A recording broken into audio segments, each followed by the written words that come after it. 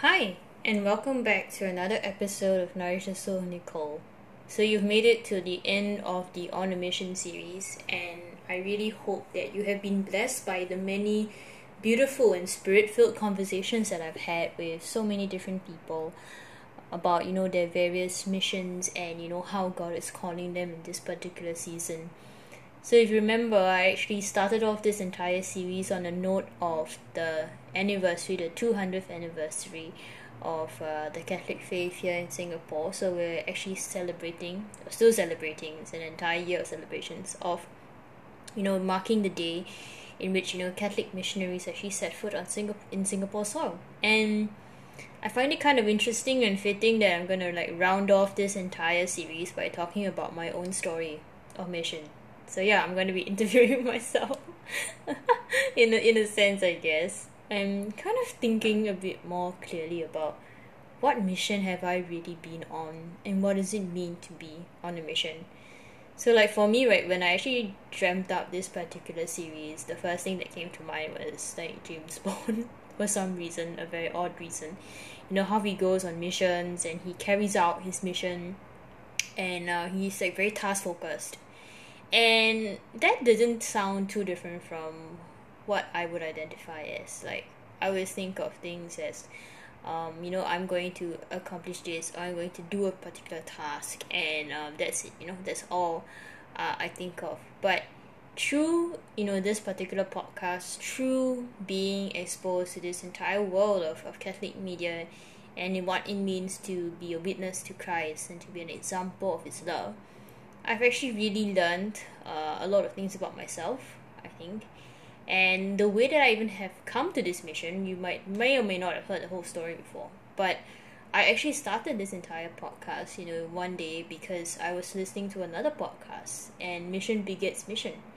So the group of ladies were talking and abiding together, and I felt so stirred. I had probably heard lots of different types of videos and probably read some spiritual books, but nothing really spoke to me in that season except for that podcast.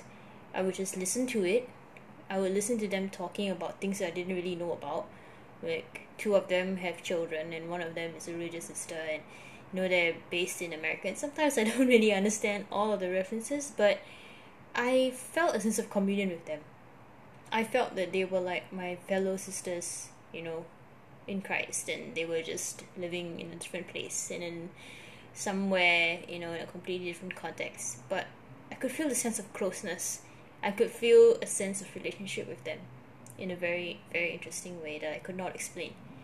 And that really motivated me to say, hey, could I do that too? Because I've never heard of anything like that over here in Singapore, and I think podcasts were just starting to become more popular at that time. So that was such an interesting thing the day when I even formed the idea in my head, because I gave myself a lot of reasons not to do it. I gave myself a lot of reasons why I would fail, right? Chiefly, of course, would be my lack of technical skill and expertise and the inability to actually construct some sort of proper sentence that people will want to listen to. And I gave a lot of reasons why I didn't want to do this, why I did not want to go on air, as so to speak. Never really been someone with a lot of things to say. If you read the letter that I wrote for the Catholic woman, been dwelling in a lot of silence. So actually kind of raising my hand and saying, yeah, Jesus, I have something to say. That's totally not me. Totally not me. I would rather just recede into the wallpaper and people not know that I exist than for me to just kind of flit around, unknowingly. But yet I felt in that particular moment He was drawing me out and He wanted me to say something. So I really started out. I plowed through a lot of the technical issues that I had. I didn't know anything about podcasting. I didn't know anything about getting anything online. And the most technical expertise I had probably was to just write articles or to post things online, right? That was the extent of my technical expertise. But the Lord equips the unequipped.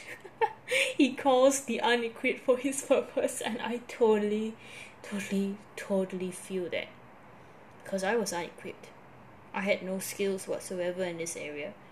and he was just letting me discover the mission that he had for me. So I eventually got it online with a lot of prayers, and sometimes even bargaining with God and saying, God, if you really want this to work, this thing has to go online at some point. And it did. And I haven't really looked back since. I've definitely had those periods in time where I have felt that maybe this is not where the Lord is leading me. Maybe I shouldn't be doing this. There's a lot of self-doubt. There's a lot of insecurity. There's a lot of what-ifs and hypothetical questions that are coming up. But I've stuck true. And I can't believe that it's going to be about 2 years. Like exactly 2 years since I started this podcast. And what an amazing journey this has been. I find it so interesting that this particular mission, like I don't even know the impact of what I'm saying. I don't even know who is listening to this. You know, whatever season you are in your life, I don't know. But the one thing I want to remind you is I'm here. I'm here to share life with you. I'm here to break bread with you. I'm here on this journey of faith with you. And when I tried to explain it to someone of like what exactly I was doing, they gave me a very, very quizzical look, and they were like, this is a very interesting mission that the Lord has called you to. And definitely the word would be used to describe it would be interesting. It's not what you would usually think of, like, oh, you can if you have a talent singing, you can join the choir. If you would like to proclaim the word, you can be a lector. If you want to help people in a very tangible way, you can be a missionary. You can join a charitable organization. You can do service work. But start a podcast? What on earth is that, and what does it entail? And I've only recently, in the past few months or so, really become more aware of what it really means.